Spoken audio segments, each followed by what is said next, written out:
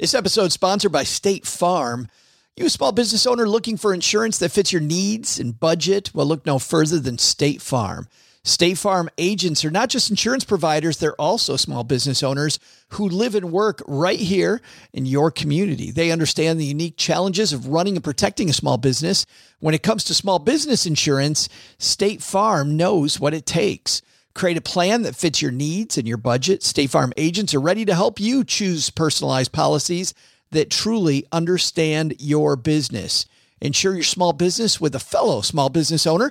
Talk to a State Farm agent today and get started on personalized small business insurance that fits your needs.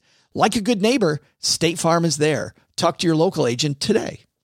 This podcast is sponsored by Ramp. Are you the decision maker in your company? Consider this. For the first time in decades, there's a better option for a corporate card and spend management platform. Meet Ramp, the only corporate card and spend management system designed to help you spend less money so you can make more. Most corporate credit cards offer points as incentives, but those points amount to less than their worth in real cash value. Ramp's business cards offer you cash back, real money in your pocket. Plus, you control who spends what with each vendor. And Ramp's software collects and verifies receipts automatically, which means you'll stop wasteful spending and close your books in hours instead of days. Businesses that use Ramp add up to 5% to their bottom line the first year. If you're a decision maker, adding Ramp could be one of the best decisions you've ever made. And now get $250 when you join Ramp for free. Just go to ramp.com/easy. Ramp.com/easy. RAMP.com/easy. Cards issued by Sutton Bank and Celtic Bank, members of FDIC. Terms and conditions apply. We elves try to stick to the four main food groups: candy, candy canes, candy corns, and syrup.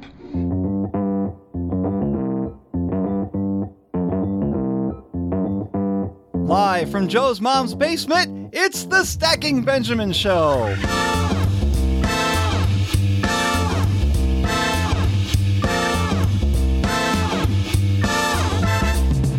Welcome, fellow money nerds, to the Stacking Benjamin Show. No, I'm not Joe's mom's neighbor of Doug, and how dare you even think of that. I'm Steve Stewart, engineer extraordinaire, covering for Doug while he's mysteriously disappeared. But today we've got a special treat, not just because Doug's gone, but we welcome back RCA recording artist Dee-1. Also, we share headlines about a con man who escaped from prison and another on people mortgaging houses to buy Bitcoin. Yeah, that'll end well. Plus, we throw out the Haven Lifeline to a lucky listener, and I'll share much more better trivia than you ever heard from Doug. And now, two guys who think a good wrap includes lettuce and cheese, Joe and O-G.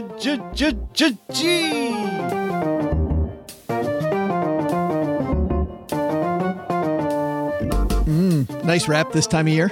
I like the Buffalo Wild Wings wrap, but you got to sub the mild chicken for the sweet barbecue. I don't understand why you get a wrap at Buffalo Wild Wings. It goes with your beer.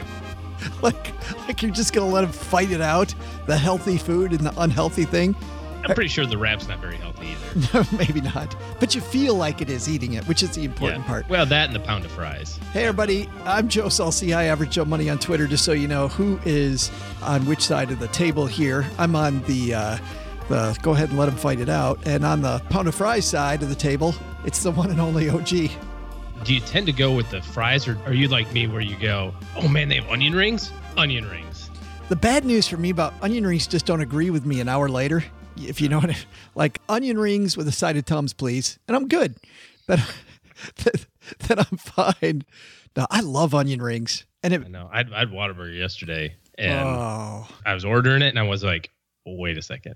Every time when my son graduated, we drove by like 3 In-N-Outs, and my heart goes pitter patter every time we drive by. Like, I love you. I will be back. I promise. Someday I will be back. The doctor says my cholesterol is low enough again. Speaking of much better food and making sure that you can enjoy the holiday season instead of the hustle and bustle, thanks to HelloFresh.com for supporting Stacking Benjamins. Get this, OG, get $30 off your first week of deliveries when you go to HelloFresh.com and use the offer code STACKING30. We're going to stack $30 toward a Benjamin using Stacking 30. Thanks to HelloFresh. And also, did you know that according to a 2016 Gallup poll, about 48% of all Americans don't own any stocks? How about that for troubling, huh? Well, M1 Finance ought to change that trend, help everyone become really invested here at the end of 2017. They built an incredibly powerful and yet amazingly simple online investing tool. You can open an account with as little as $100, and they've got a great offer for Stacking Benjamins listeners where the first year, it's free. All you do is head to stackingbenjamins.com/M1finance. Put in Stacking Benjamins in the offer code when you're setting up your account, and 1 year free on us because you know us. With M1, you can select from dozens of professionally designed portfolio pies, as they're called, or you can customize it to your liking by selecting anything from the NASDAQ and NYSE. Tremendous thing about M1 is it really grows with you as your needs change over time. So you can start off automated like a robo and then take over if you decide that's what you want to do. Maybe do a little of both at once. Why go with something that's suboptimal either way when you can use M1 Finance? M1, be invested. stackingbenjamins.com/M1 Finance. Man, we got a great show today, OG. Dee-1, that guy lit it up at FinCon. You were at FinCon this year for the first time. Yeah, it was awesome. He was incredible. He brings his incredibleness to today's show. We got that, but we got headlines first, so let's move. Hello, darlings. And now it's time for your favorite part of the show, our Stacking Benjamins headlines. This comes to us from a local Fox News channel, looking to see exactly which one this is. Darren Berg, Seattle's mini Madoff OG, escapes prison after bilking investors out of $100 million. $100 million, you can't live on it. It's not quite enough. Good start. I mean, if you're going to bilk people, don't you kind of shoot for the big B? I mean, come on. Who is this guy? Right. U.S. Marshals tightened his dragnet last week for a con man dubbed Seattle's mini Madoff after the 55-year-old escaped federal prison where he was serving an 18-year sentence. Oh, and he escaped prison. I like this. No, the story's getting better. This is the getaway story. Darren Berger was convicted of swindling investors out of more than $100 million, walked away from a minimum security prison. Love it. That's how you do it. Everybody has these con plans. Like, how am I going to get out of prison? I can like sneak through the garbage chute and ride the laundry truck. No, you just go, see you later, guys. I'm going to go this way. I'm out of here. Walked away from a minimum security work camp next to a penitentiary in Atwater, California. 2 weeks ago, Wednesday, as of the time that we're recording this, still hasn't been caught. It's a little after Thanksgiving. Darren Berg will be captured, held to account, and returned to federal custody, said Emily Langley. Not with $100 million, he ain't going to get caught. Well, that's if he still has it. Haven't you ever seen Blacklist? This dude's like Reddington. He's got connections all over. He's going to jump at his private jet. You think like Reddington, he's going to walk back in? GTFO. Going to walk back in and say, hey, I'll help you, but only on my terms. He might. Yeah. That would take some stones. Between 2001 and 2009, Burke bilked more than 800 investors out of more than $100 million, eventually earning him the mini Madoff title in a nod to infamous Ponzi scheme crook Bernie Madoff. I bet these people, when we had Diana Enriquez, who wrote The Wizard of Lies, that HBO movie. She actually wrote the book for that. When we had her on, I remember her telling me that, Madoff kind of liked the fact that, Ponzi liked the fact they called it a Ponzi scheme, right? I mean, Ponzi was a guy. Because it was his name, yeah. Yes. Madoff liked being, I wonder if Berg hates being mini Madoff. Like if that. Man, I got burged. Yeah. Yeah. Like if that completely bothers him. Well, it shouldn't. He's got $100 million of stolen money. So maybe, unless they confiscated it. Let's read more. Berg pleaded guilty to wire fraud, money laundering, and bankruptcy fraud charges. He used investment funds from his company, Meridian Group, to buy 2 Lear jets. See? One for reserve and one to fly now. Smart. 2 Lear jets reminds me of that line from the movie Wall Street. How many yachts can you water ski behind? Yeah. How many jets does it take when one's not enough? Well, when you have a lot of friends, Several yachts and $1 million condos and homes in Washington State and California over the course of a decade. He was, by the way, got his moment of fame. He was on that CNBC series. American Greed? American Greed. Yeah. Yeah, that's when you know you made the big time, is when you get on American Greed. When CNBC does the story about you. We go back to, with people like this, once again, the Diana Enriquez interview. We'll link to that in our show notes. But like she says, you can't just believe what you hear from the advisor, OG. You really do have to do some basic homework. You've talked about broker check before. I think it's probably a good time to remind people of that. Broker check, or reading the information on the about the firm on the SEC website, advisorinfo.sec.gov. is a great place also. But there's just some safety protocols that you can put in place, right? You don't write checks to your advisor ever, right? Your money needs to be at a qualified third-party custodian. And these are all names that you recognize, like. Which means you're not going to darrenberg.com to look up your what you have. You can do that, except it's got to like link through to Fidelity. Well, that's what I'm saying. You end up at a site that's like fidelity.com. If the only statement you get is, he rips it off the yellow pad after meeting with you and goes, well, here's how much money you have, and hands it to you. Yeah, you know. Oh, I forgot. There's a number. There's another zero in that. Let me put another zero down. There you go. How about that? How's that sound for you? Oh, you don't like your return? Hold on. It just got better. I'm looking at my computer. Oh, you just made a bunch of money in the last 3 minutes since you said you weren't happy. I put all your money in Bitcoin last week. What could go wrong? Yeah, what could go wrong? So third-party custodian is really that's the common thread. If you have your money in a place that is only accessible by you and only accessible to the advisor to do transactions, then you protect yourself. If the advisor can take money out of your account without you knowing or your permission, bad juju. And our second headline comes to us from Yahoo Finance. Love this one via Business Insider. And Elena Holodny wrote this piece. With all the Bitcoin run up lately, people are putting their homes at risk to buy Bitcoin. Speaking of Wait, is this not a good thing? I just had the appraiser out yesterday.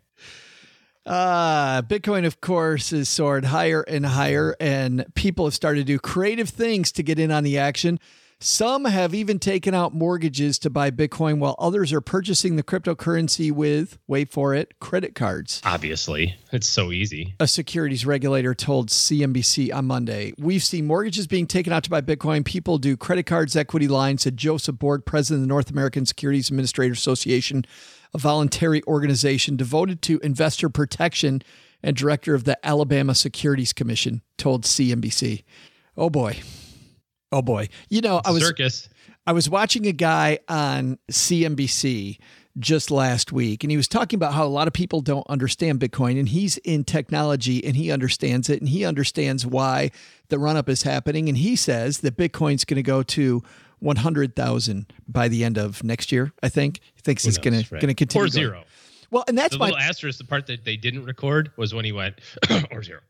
Well, and that's my point, is that to his credit, he said it took him 18 months to get in the trench and figure it out and know for himself. And you know what I said? I said, applause to you because you took the time to learn about it. I'll bet the people mortgaging their house, because this smells to me like the last real estate run-up, like the last gold run-up. It just has this same feeling. I remember people telling me that, with tech stocks in 1999, that you know what, Joe? Balance sheets don't matter. You don't understand. You don't this is get the new it. Economy, Joe. Forget all that training that you've had in finance and studying the markets for 100 years. I think out of all the downturns I've lived through in different asset classes, the phrase new economy is the one I like the best, because there were so many people that bought that one hook, line, and sinker. And I'm not saying that Bitcoin, I don't know if Bitcoin's going to go up or down. You don't have a value judgment. You're not trying to say it's going to do anything. You're just saying if you're going to use it as a speculative investment, you better know what the heck you're getting into. Yeah, here's the other problem with this is that there are going to be, just like the Big Short movie, right? Where there was the guy who was right eventually, cost him all of his friends and most of his clients, but he finally was right and made like a bleep load of money, right? There's going to be the guy that was right about this too. Not the guy who bought 1,000 Bitcoin, when it was 15 cents or whatever, whatever the heck. But I'm talking about like the guy who goes, no. I cashed in my 401k.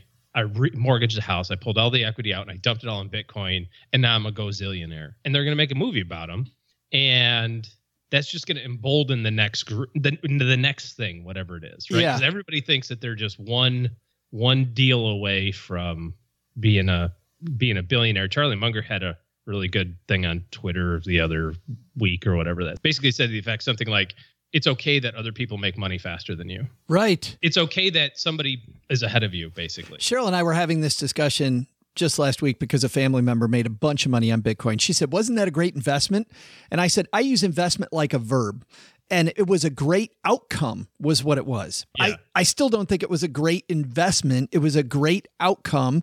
It was a very lucky play because on data, there is no data. And and on the other side, I'm seeing the naysayers now saying it's a bubble, right? 500 million people saying it's a bubble or it's fantastic. I don't know which it is. Yeah. I don't know if it's a bubble. I don't have any flipping data. I got no data. There is no bubble if there's no data. I mean, it just. Yeah, you got to know what you're getting yourself into, and I think a lot of people are going to find out the hard way that speculative investing, and it's not investing, right? It's speculating, is no different today than it was in the 1840s when people took a pickaxe and started chopping at rock in the middle of the valleys in California and went, look at that. Well, found a whole bunch of gold. Well, yeah, I mean, JP Morgan CEO Jamie Dimon went even further than that and said it was worse than the tulip bulbs, referring to the 17th century Dutch tulip mania. I wasn't alive Bubble. then, so I can't comment. No, just before you were born. Let's talk about this idea of leverage, though. People mortgaging their house to get into it. Have you ever seen that before? Have you ever done that with clients? God, no. The problem with leverage is that it sounds sexy, right? It sounds like it's the new economy. It sounds like you're pulling one over to everybody, right? Like, look what I figured out how to do. And the concept of it is great, but it never tends to work out, right? I'm borrowing money at a low interest rate. I'm going to invest it at a higher interest rate, and off we go. Interactive brokers years ago, I don't know that they still have this deal, but Interactive Brokers years ago had an offer. If you invested $1 million in blue chip stocks, they would give you another $1 million to invest at 1% interest. And their pitch was the dividends on those blue chip stocks, if you just buy a basket of them, is going to be 2.5%. And your interest rate's 1%. What can go wrong? No brainer. Yeah, you're borrowing money at 1%. You're getting 2.5% easy, but the problem is it works great until and you hear this, it works great until it stops working. And when it stops working, it stops violently. And the reason it stopped working was because the value of those underlying securities went down along with everything else in the ensuing rundown. And then there was a margin call. And all of a sudden, and you're like, so, what you gave me this money with a 1% interest rate. What are you talking about? Well, we did. Did you read the fine print? Leveraged against the $1 million account that we said couldn't go below 900, and now it's at 875. So now you got to sell. It's just a self-fulfilling prophecy. The problem with using leverage for speculating is that it's no different, Joe, than going, I'm going to take a credit card advance and go to Vegas and go to the casino. It's no different. You might get right. There's a chance, right? There's a chance that you take that $1,000 out of your American Express cash advance, you put it on 00 green, they roll it, you walk out of there with $350,000. There's a chance. I got talked into this early in my career. Going to Vegas? No. In our office, everybody was telling their clients to refinance their house and put the money in the stock market. And then you'd pay off your mortgage. Yes. And then you pay off the mortgage more quickly. And and it was horrible. I mean, but I don't know that you should be admitting this. Well, and here's the problem. As a brand new advisor, you don't know what you don't know, which is why we always say, I remember being a brand new advisor and hearing Susie Orman, of all people, say, make sure your advisor has 10 years of experience. And I remember getting so mad going, no. You don't need that. I've got all these licenses. I got all this stuff I went through. And now that it's been 25 years, make sure your advisor has 10 years of experience. Well, here's the problem with 10 years now. You know the problem with 10 years? Yeah, they've barely seen a rundown. They haven't seen a bear market. Yeah. Yeah. This is going to be a spectacular train wreck when it happens. Now, luckily, and I'll finish this story. Luckily for me and my clients, that actually the strategy worked out. We were doing the strategy starting in 1994, 1995. And man, when that thing ran up, I remember looking at these huge accounts that people had versus the mortgage that they took out. And so it ended up being something that worked out. But I didn't realize at the time how flippin' lucky we were and how stupid that was.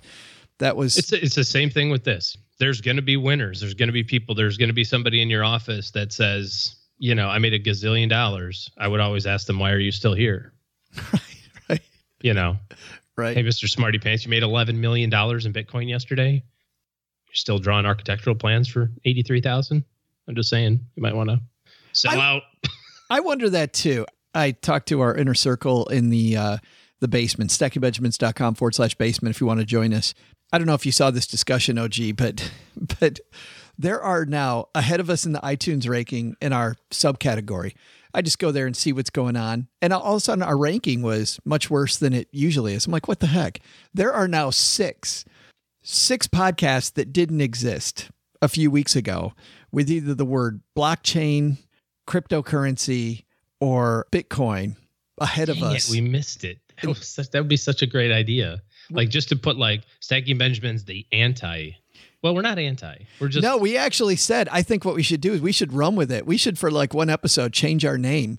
And actually, it was Bill Dwight from FamZoo who said this. You know, if you had our new name is Bitcoin, Ethereum, Litecoin. Stacking Bitcoin.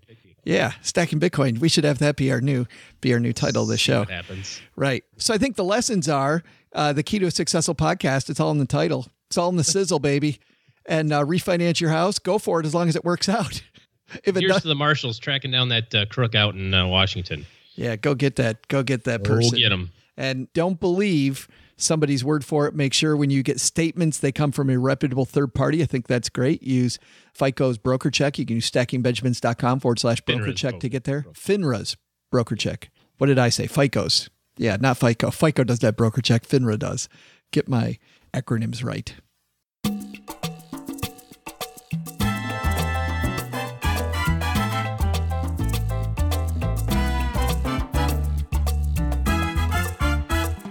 Well, you've heard his songs. I Ain't Got No Car Note, and I paid Sally Mayback. Sally Mayback. Guess what? Dee-1 is here. He began rapping when he was in high school, began publicly performing when he was attending Louisiana State University. After he graduated, he started teaching middle school math, which I think is just incredible. He sold mixtapes on the side. This guy has done everything. In 2016, he released Sally Mayback, which reviewers called a hyper-energetic track. Would you call it a hyper-energetic track? Yes. So would I. Celebrating the completion of his student loan payoffs. In addition to his own budgeting, he used part of his label signing advance to pay off his loans. The track, of course, has received critical acclaim from CNN, ESPN Forums, and Stacking Benjamins. Here for his triumphant return because he's got a new album out called Slingshot David. I'm going to walk over and call him up on my dad's shortwave, OG. Let's say hello to Dee-1.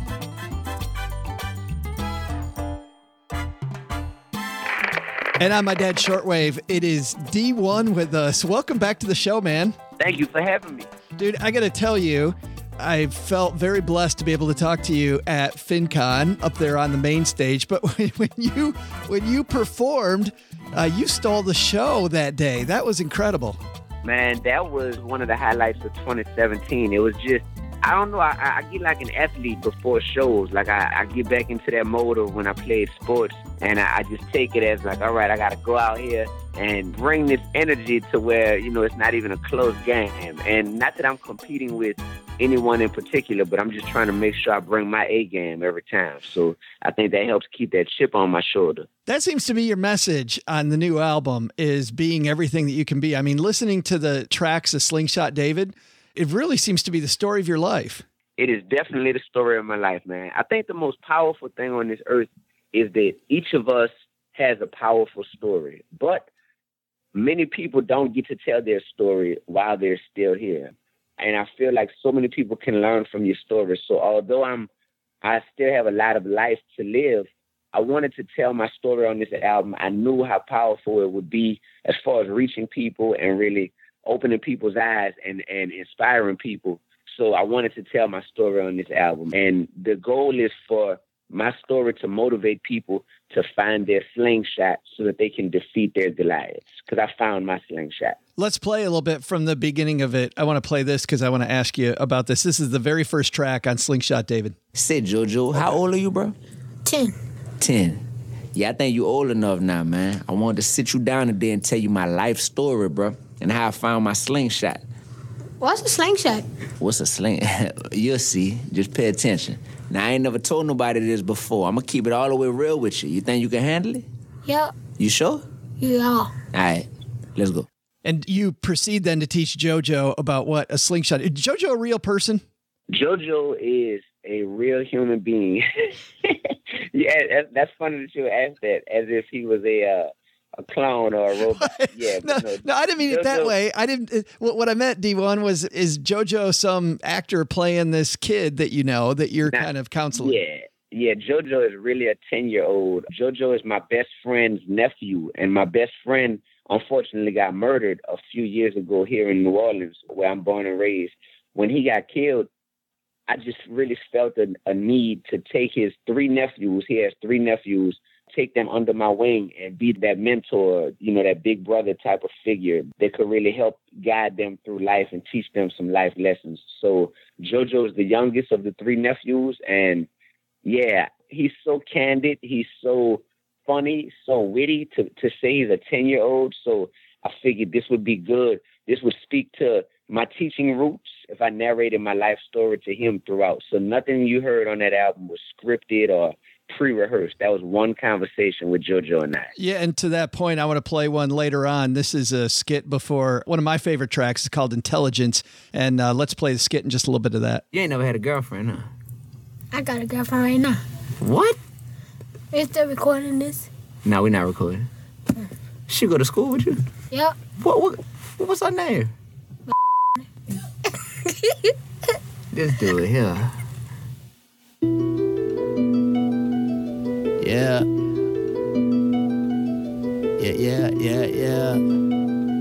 They think I'm crazy. Dicky fat boy. I'm that dude that's intelligent but still kinda hood. One foot in corporate America, one still in the hood. If you know me, then you know I keep it real with the hood. If I ever sign a deal, I sign my deal in the hood. 28 on the ACT, but I grew up in the streets. I told them I'm going far, but they act like they ain't see.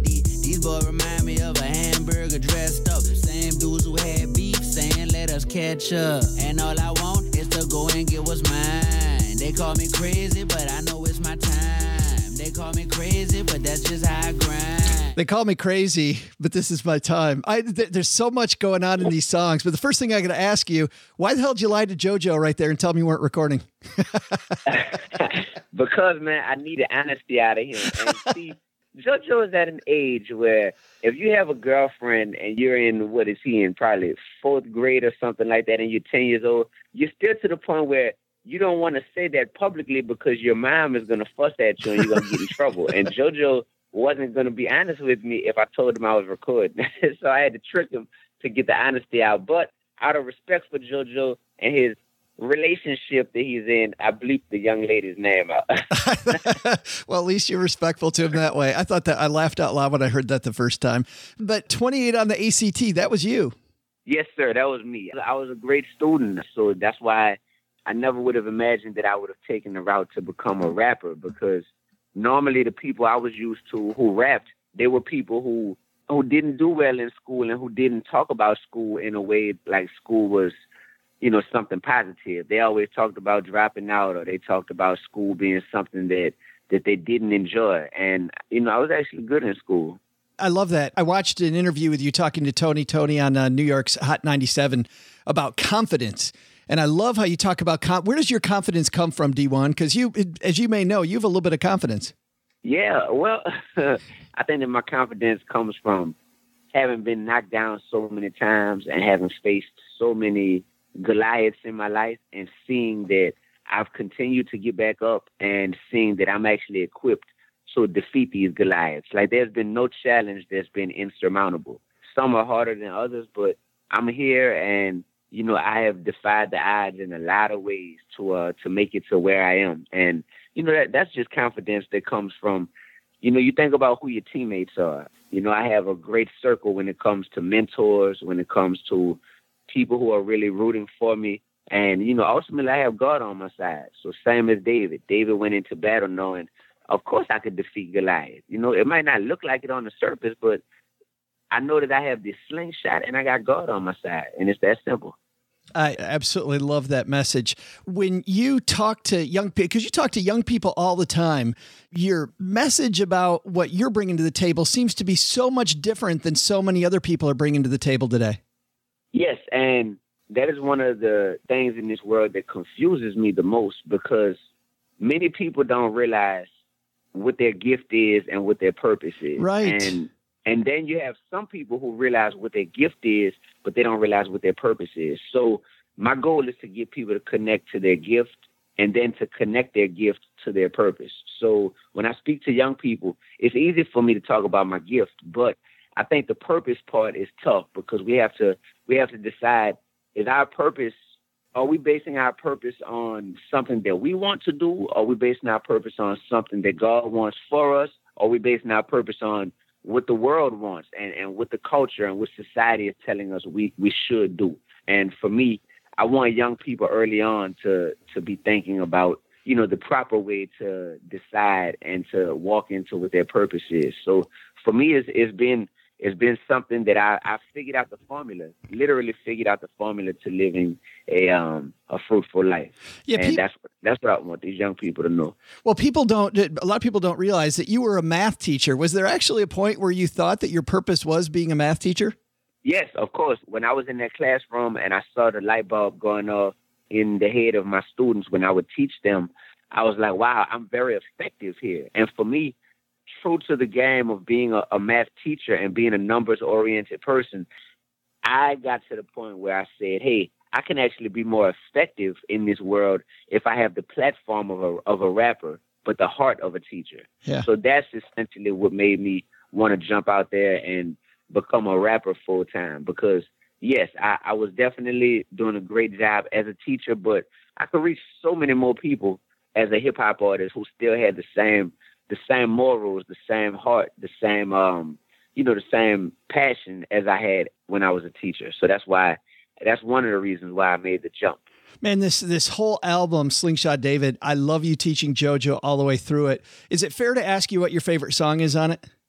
Sure, because my favorite song, it changes from time to time. Right, I bet it does. I think depending on my mood. So right now, I'm really into hood villains. Really into hood villains. I like that it's up tempo. It's the type of music that you can wake up to in the morning, or you can work out to, and it feels good. But the message is very powerful in terms of asking, what's the problem in the hood, and exploring 3 different potential hood villains, from drug dealers to Uncle Times to even institutional racism. These are really thought-provoking topics, and these are things that don't get talked about enough. But this is a conversation that I overheard in a barbershop one day. So it inspired me to want to write a song about it, to put music to a narrative that I know already exists. Let's listen to a little bit of Hood Villains right now. Everybody want to know what's wrong with the hood. Who's the hood villain? Who's to blame? Yo, cuz, I'ma tell you who to blame. It's them dope dealers standing on the corner killing our people. Drug dealers on the corner serving crack or marijuana, heroin. If you wanna shoot it up, then they could juice you up. Supplying the demand of every woman or man, and the object is to keep them coming back again and again and again and again and again. Keep them hooked, destroying families and leaving everybody shook. Remember that look when you first found somebody in your family high off dope, and you knew the dealer that sold it to him, The dope boys make it look so sexy though. New cars, yeah. I love how you said you overheard a conversation in a barbershop. I think that's another thing, Dee-1, that people don't understand, young people especially, that like creativity is all around you, and you seem to pick up creativity wherever you're at. Yes, man, you can get motivated from anything. That's what I realized. You can get motivated from a conversation that you have, a conversation that you overhear. You can get motivated from a movie. You can get motivated from another song. You can get motivated from things that you really go through in life. So motivation is everywhere. Money was very prominent in your last releases, of course, with Sally Mayback and I Ain't Got No Car Note. Money kind of takes a backseat to purpose in this album, but I really still feel money's still kind of there, isn't it? Yeah, money is always there, because for me, money is a part of my life and a part of my brand that I can't escape. So I talk about how, number one, in the intro, I say, couldn't afford Jordans growing up on my block. Now, instead of Nike shoes, I buy Nike stock. I stack my paper. I invested. Too bad we've been psychologically molested. You know, I talk about money on the very first song and how, you know, people are out here breaking their neck and dying sometimes and spending their last dollar on a pair of Air Jordans. And I'm like, I'm in a frame of mind where instead of buying some Nike tennis shoes, I'd rather buy Nike stock first. And this is something that stacking your paper, you know, and investing it. I think people need to hear this. People need to know that that's what's cool nowadays. That's what's smart nowadays. And that's what's gonna make you into a better human being, because we would all love to feel like we're ahead of the game instead of letting the game play us. And that's how you get ahead of the game, is you stack your paper, you save, and you invest. Does JoJo have any idea what a cool mentor he has? He does. And JoJo shared something with me, bro, that I'm going to put this video out soon. He was jumping on a trampoline one day in his backyard. He has a big trampoline, and all of a sudden he just started talking about how lucky he felt, because a lot of people will never get the chance to just have Dee-1 hanging out in their backyard and just, you know, kicking it with them like how he does. And a lot of people would never even meet me in person. And he just started telling me how thankful he was. And it was really unexpected. I didn't even know how to react to it, because it kind of came out of nowhere.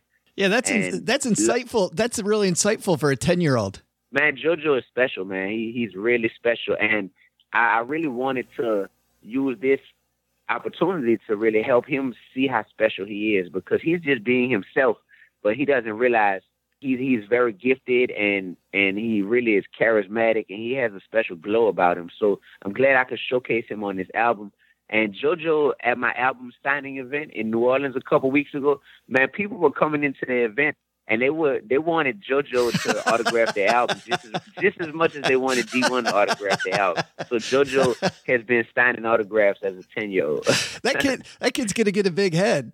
Oh man, he's humble about it. It's great to still see that he's 10, so he gets shy and he's kind of like, I can tell he's having the time of his life, but he's still kind of bashful about all the attention, and it's amazing. I love to see it. Well, speaking about hanging out in backyards, you're going to be hanging out in a lot of people's backyards. You got a tour starting in January. Tell me about that. How's preparations going?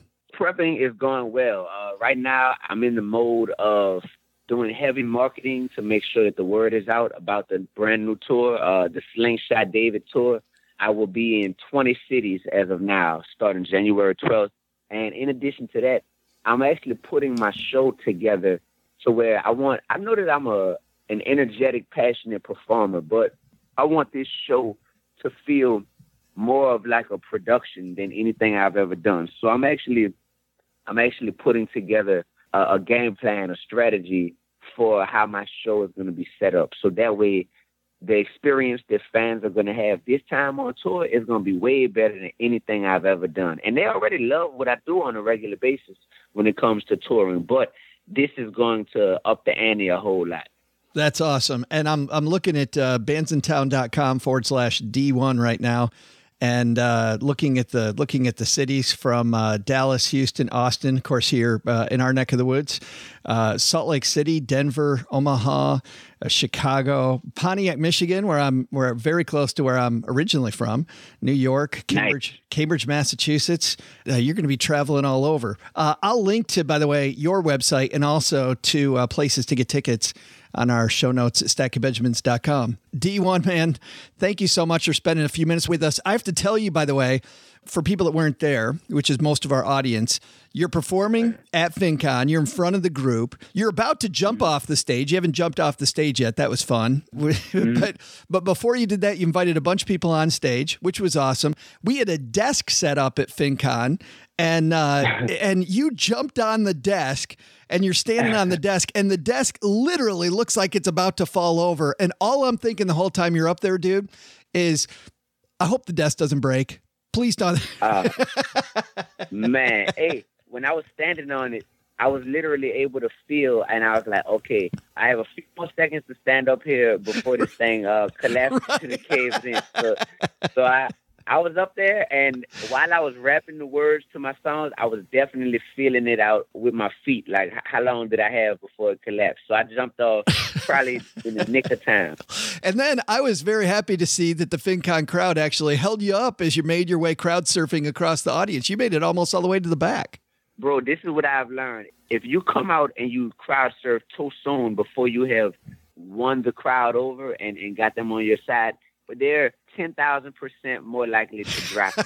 Because at that point, they're not emotionally invested in seeing you safe or seeing you crowd surf to the back of the venue. But when you have won them over and when you have them rocking and they have really fallen in love with you, I knew I had the FinCon crowd, on my side, and I knew I had won them over. That being said, I knew that it would be a successful crowd surf, as it was. The album is Slingshot David. You can get it everywhere, right? Yes, sir. iTunes, Apple Music, Spotify, Google Play, Amazon, and even if you want physical copies, they're available on one of my websites, which is missionvisionlifestyle.com. And I'll have a link to that in the show notes. Dee-1, thanks a ton for hanging out with us, and good luck with the tour. My man, thank you so much, bro. All right.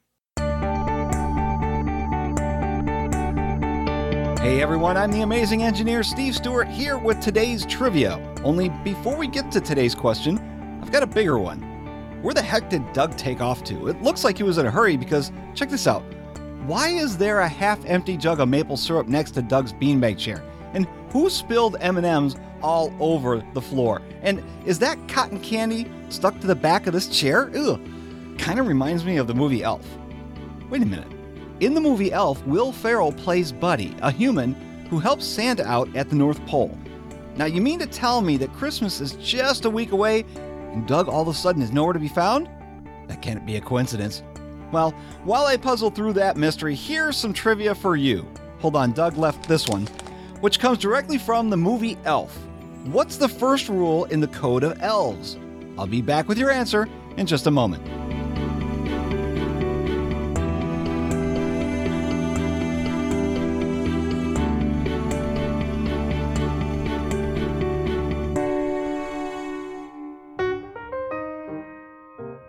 Well, OG and I and the gang here in the basement, we teamed up with HelloFresh, and they're offering all of us $30 off your first week of deliveries when you go to HelloFresh.com and use the offer code STACKING30.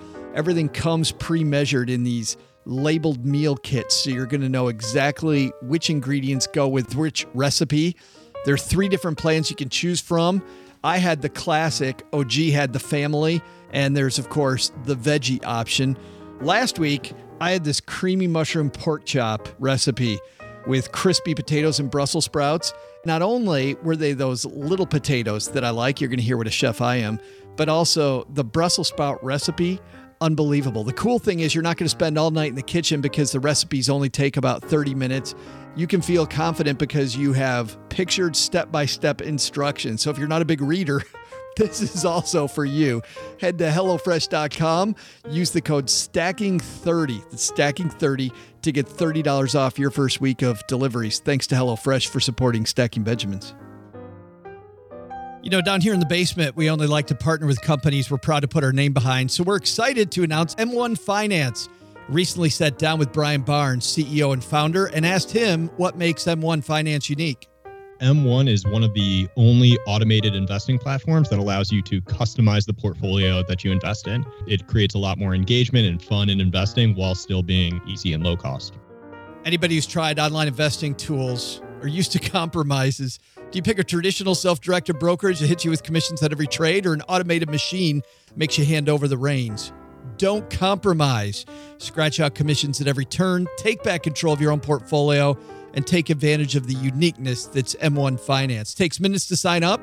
Start by heading over to stackingbenjamins.com/M1 Finance. M1 Finance, be invested. Disclaimer, by the way, both Cheryl, my spouse, and I use M1 Finance. It works for us, but you need to do your own homework.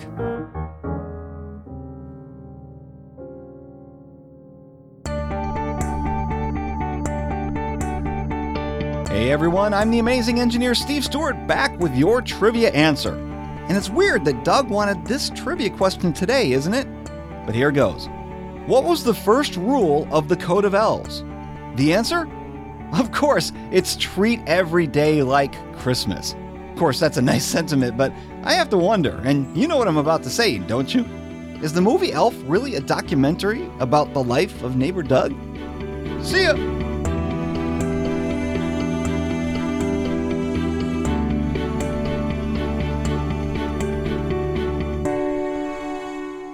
You blanked. I did. The best way to spread Christmas cheer is singing loud. I still like him and Zooey Deschanel singing "Baby It's Cold Outside" in the restroom. Oh, yeah. Well, the women's locker room, basically, right? Women's locker room. Because she's taking a shower. Yeah. She's just like... It couldn't be more creepy and funny, all wrapped into one. Hey, let's throw out the Haven Lifeline and tackle some of life's, or rather life insurance's most important questions. Our friends over at Haven Life Insurance Agency, they're disrupting the life insurance industry by focusing on those two things you value most. Candy and maple syrup, candy corn, maple syrup, the 4 food groups. Your family and your time. It's why they created a high quality, affordable term life insurance policy issued by Mass Mutual. You can purchase entirely online. Qualified healthy applicants, they can skip that medical exam. That saves you a ton of time. Head to StackyBenjamins.com/Haven Life now to get a free quote and learn about life insurance the modern way. Congratulations, by the way, people in California. You can now get Haven Life like everybody else. StackyBenjamins.com/Haven Life. Today we got a letter from Richie. Richie says, hello, my partner and I are beginning investors. We're in our early 30s. Research online says this is our primary wealth accumulation phase and to buy primarily stocks. Is there a point, or when is it the time that we should begin buying bonds? Probably the Vanguard Bond Index.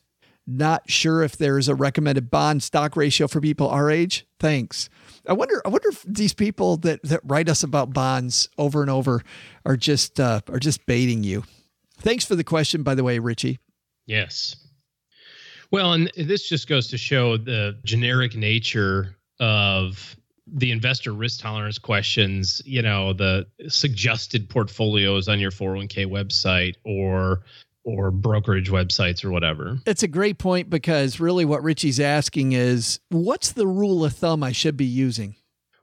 Well, yeah, maybe it is. And the answer is you shouldn't, right?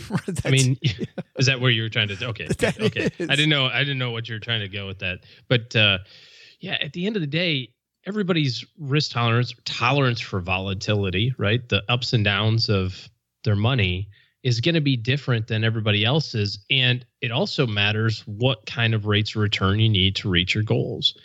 If you need stock-like returns to reach your goals, then you better not be investing in bonds. You'll just never reach your goals. I don't care what the volatility is or isn't, along the way. I don't know that this is the primary wealth accumulation time in your 30s. I think that most people make most of their money and save most of their money into their 50s. But I do agree that right now is where the benefits of compounding are the greatest, of course, right? So $1 saved today is worth way more at age 70 than $1 saved at age 50. So definitely save as much as you can now. Here's the thing. I want to break it down into 2 different types of categories. Do I want to own companies, or do I want to lend money to companies? If I want to own companies, then I partake in 2 things. I partake in profits, and I also partake in the ebbs and flows of the company. Some years are good, some years are bad. And so that's going to be reflected in the stock price. But generally, if you own a basket of well-run companies, think S&P 500, right? If you own a basket of those companies tend to do better over time. On the other hand, if I lend money to companies, I'm guaranteed a fixed rate of return. This is a bond. So I'm saying I will lend you $1,000 in exchange for $30 a year for the next 10 years, at which point in time you got to give me my $1,000 back. And you're higher up the food chain if the company goes bankrupt, but not that much higher.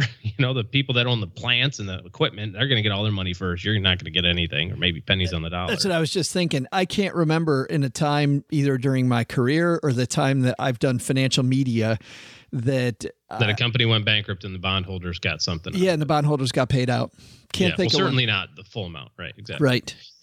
So the question is, ultimately, big picture, do you want to own companies or do you want to lend money to them?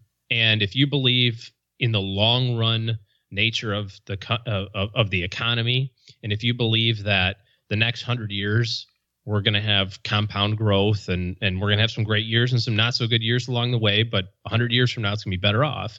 I would rather own, slices of those companies than be lending them money at a fixed rate. So that's where it comes down to me. And the answer to your question is, what rule of thumb is appropriate? I would say none of them. It's unique to you. But at 30, my rule of thumb would be all stocks, no time for low rates of return. This is swinging for fences time. I look at the time frame until you need the money, and I back into which investments historically have done that. No, G, to your point, for those long-term investments, stocks and real estate are the two investments that have reliably gotten you there. So, pick your poison, pick both, pick either. And both certainly have downsides. With real estate, if you're going to go buy a house, you can't, it's liquidation becomes difficult. It's funny. I'm hearing in the news now, people struggling with Bitcoin just because of the fact that getting out of it isn't as quick as the stock market. Like, people that don't know what they're getting into don't realize how hard it is to get the transactions actually processed in Bitcoin. The market isn't yet made for the amount of volume that it's handling right now. And think about the process of getting your money out of a house. You either have to take out a loan. You can't just sell the bathroom to get some of the money out. On the other side, stocks are much more quick to be up and down than real estate is, which is the downside there. But on the other hand, you have liquidity. So I'll tell you, OG, there are some circumstances, though, where I still like some bond funds. My sister had a very specific thing that she knew it was going to be a 5-year goal. I thought over 5 years, she and I had a discussion about this last weekend, over a 5-year period, I don't know that I leave that money in cash. I also don't know that I take a lot of risk in bonds. So I said, if it was my money, I would use a Ginnie Mae fund. And that's not advice as much as it is, frankly, what I do. I'm taking on a little more risk, but I'm investing in government-backed securities, not government securities, but government-backed securities. I'm getting a higher yield, but I'm also introducing some fluctuation. And when I get there to the 5-year time frame, I'm not sure I'm excited about stocks, but I'm also not excited about cash. So there are some medium-term, I guess, time frames where I like a good low-risk bond over just straight cash. Yeah, there's all sorts of individual bonds that you can buy or, treasuries or whatever. But once again, for the short term. Once again, not a rule of thumb. Specific situation, specific usage, specific advice then, or specific non-advice in our case when you're listening to this show. Specific, go talk to somebody about your very specific situation. Thanks for the question, Richie. We also get letters down here. By the way, love to give away some T-shirts to some more voicemail people. Some of those awesome Haven Life T-shirts, but that well is dry. We had so many come in, and then the well just dried up. So now we're working through the letters bucket on both Haven Life segment and the letter segment. This one comes to us from Bethany. Bethany says, "Hi, Joe and OG. Been working really hard to meet some basic financial goals, and I'm happy to say I have no debt. $10,000 emergency fund, and I've started saving for retirement. I'm 27 years old and quite comfortable with an aggressive portfolio that at this point is $40,000 invested, 100% in stocks. 27 years old, $40,000 invested, 100% in stocks. So far, so good. I also have a regular contribution of $1,000 a month to this account. I'm not interested in home ownership and don't plan on having children, both for a number of reasons. So the expenses associated with these will not likely apply to my life. My question's about deciding how much to save for retirement. I've calculated that if I continue to save the same amount and got an average annual return of 6%, that I'd retire at 65 with just under $2 million. I also have a pension with work, but don't want to rely on that. Who knows what'll happen in 38 years. I'm getting a raise at work, so could save even more for retirement, but also want to enjoy my life while I'm young. Trying to find some balance here. What would you do in my position? Bethany, love this question. Fantastic planning question, OG. This is a great planning question. This is the stuff that we deal with, every day. The balance between saving for the future and enjoying life today. You have to be aware of a little bit of the phrase, tomorrow's not promised to anybody, right? But by the same token, you don't want to be looking at, eating cat food when you're 80. So really the answer is, when do you want to be financially independent, right? When do you want to make work optional? If you are okay with making work optional sometime in your 60s, then I would say, as you calculated it, it sounds like you're on track. If you want to make work optional a little bit sooner than that, then you have to dedicate more resources to it or try to get a better return or whatever the case may be. Once you sign off on that, once you say, okay, here's the path that I want to be on, then you should really have no guilt associated with living life today. Now, you can't slow down your savings in order to do something extra special now. You just have to set aside more money. Like if you say, well, I really want to go to Australia and it's going to cost 10 grand and I don't have that, it's going to take me 3 years to save it. Well, then it just takes 3 years. Don't ease off the financial independence savings. But if you've calculated it and you are comfortable with, hey, at 65, I feel pretty good with being financially independent at that time. Enjoy the rest now then. Yeah, go for it. Absolutely. Yeah, I love how individual this is. I also think that at this point, you think to yourself about that age 65 or your opinion's going to change when it comes to work later on.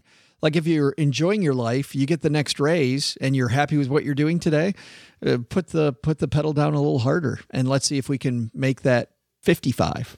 Well, you definitely want to give yourself the most available choices, right? Because, your life looks a lot different at 25 than it does at 45, right?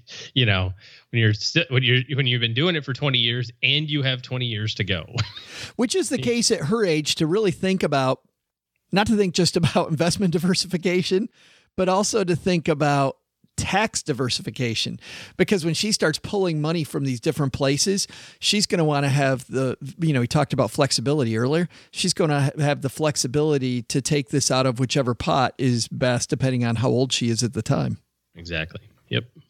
Thanks for the question, Bethany. If you've got a question for the show, head to stackingbenjamins.com and you'll see at the top of the page right there, questions for the show. Click that link and you'll just see how to do it. Leave us a Haven Lifeline or send us a letter. Thanks also to everybody who's reviewed this here podcast, wherever you listen. That tells people what they're getting into and they listen to the Stacking Benjamin show. I love going up and seeing Mom's fridge with all of the sometimes just downright hilarious reviews of the podcast. Also, if you're looking at finishing 2017 on the right note, kicking off 2018 on the right note, guess what? OG's taking clients. So to find out what it would take to get him in your corner working on your behalf, head to stackingbenjamins.com/letter O, letter G. Man, that's going to do it for today. On Wednesday, we have so many of my favorite episodes. I know I say this whenever we have a letters episode, but there are certain annual episodes we have. I love it when Robert Niles comes down here at the beginning of summer and talks about theme parks. I also love it when we have a financial celebrity come down and talk to us about what we should have learned from that particular year. David Bach did it last year.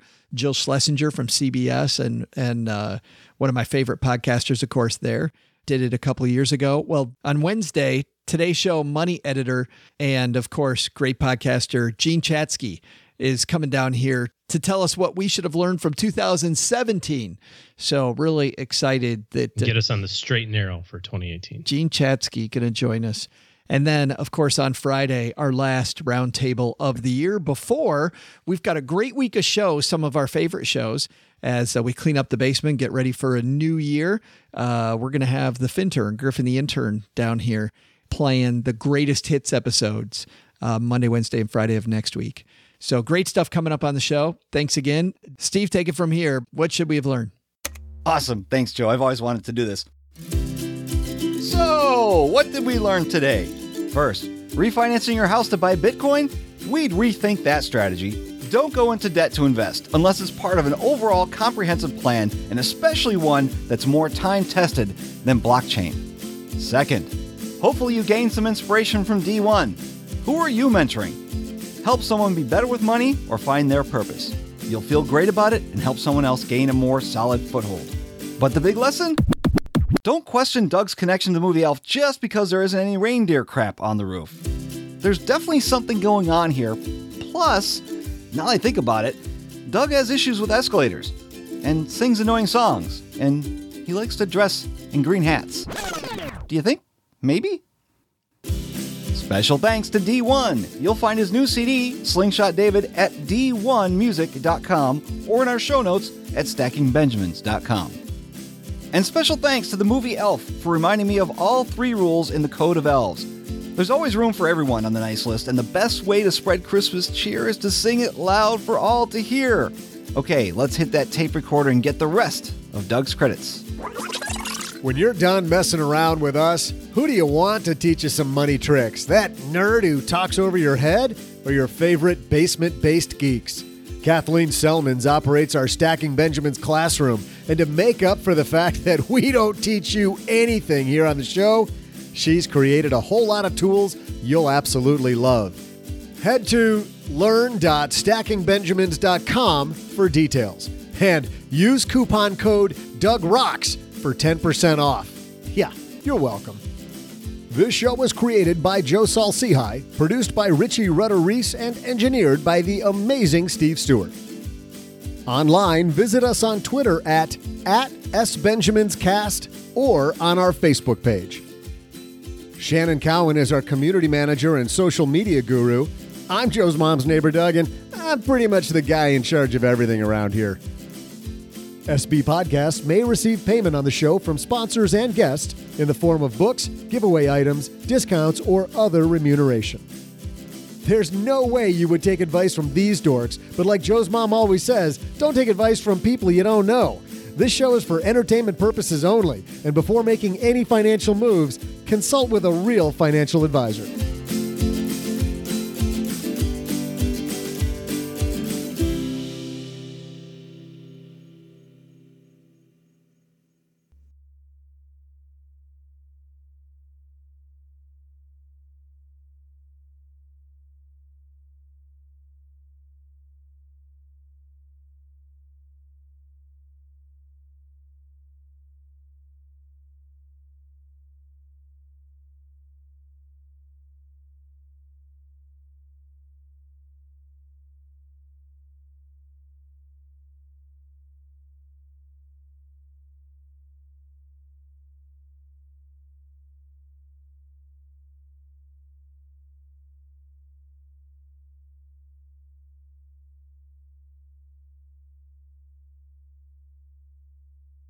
Welcome to the after show. It's funny, we got to have a short after show today because my stomach just rumbled.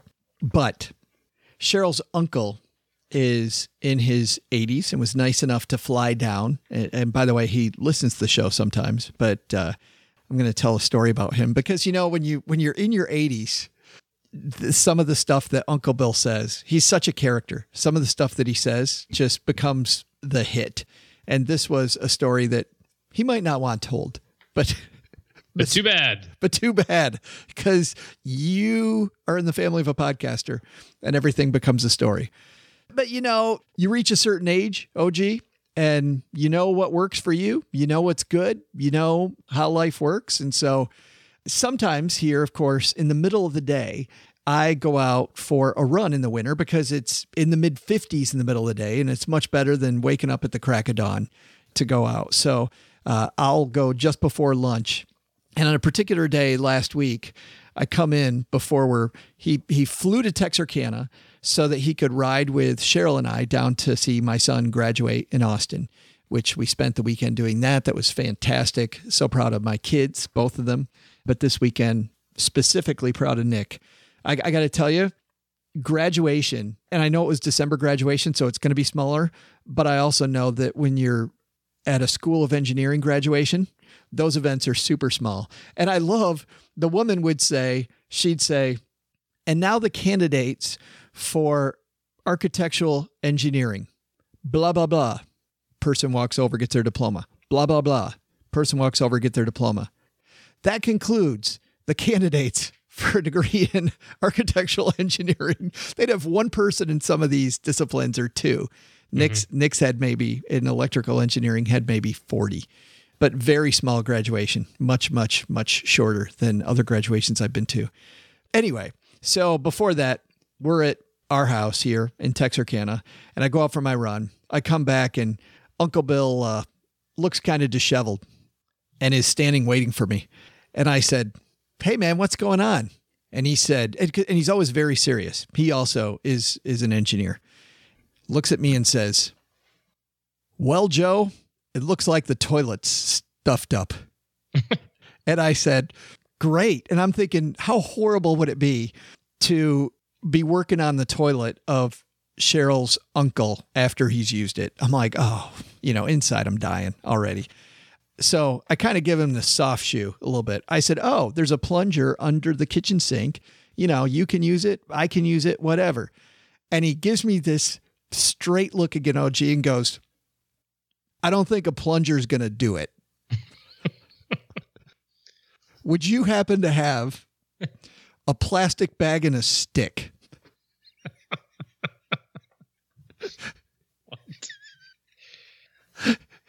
Now you're not even grossed out. You just want to see what kind of engineering is going on. You're like, wait, I can't even figure out how those things would go together. But I got no idea where this leads. Yeah, now I gotta see. Yeah. Well, he told me then. Then he gives me another, and I'm trying so damn hard not to laugh. Like plastic bags under the sink, also right next to the plunger, and the sticks are plentiful out in the yard this time of year. We got trees all over this yard. Your poison. If you need a saw, I can provide one of those. If you need a bigger stick, I can shimmy up a tree. And if you need some disinfectant, maybe. Also, there'll be some Clorox wipes you'll notice next to the plunger. You're going to want to use a lot of those. Right. If you need rubber gloves, I don't know where you're going. But he looks at me and says, he's like, I'm going to need a snorkel, some fins, and a stick. Maybe. I could just see the engineering mind just going, what would solve this? Very logically, plastic bag, stick. Anyway, that happened at my house. Crisis averted, though, I assume. Uncle Bill, we love you. Yeah. He figured it out, took the plastic bag with the evidence out to the trash himself. Thank you very much. Unplugged it. Bathroom's great. Uncle Bill's doing fine. Everybody survived. Okay. Well, Stackers, the show might be over, but the celebrations are just beginning because it is Military Appreciation Month, and I want to celebrate people like my brother-in-law, Eric, who is such a giving person. Eric will do just anything for you. And as a Marine, you can see that his time in the military taught him to be a guy who gives to his community, gives to his family, and is always there when you need them. This Military Appreciation Month, Navy Federal Credit Union wants to celebrate members like Eric who go above and beyond. Navy Federal offers member-only exclusive rates, discounts, and tools to empower their members and help them reach their goals. Navy Federal's employees are part of the community they serve. Many of them are military family members, reservists, or veterans, and all branches of the military, veterans, DOD employees, and their families are eligible for Navy Federal membership. In fact, there are so many resources on the Navy Federal website, resources like Best Cities After Service to help veterans transition to civilian life, and Best Careers for Military Spouses to support military families. Visit NavyFederal.org/celebrate, and you'll see all of their Military Appreciation Month offers and other Navy Federal offers. Navy Federal is insured by NCUA, Equal Housing Lender.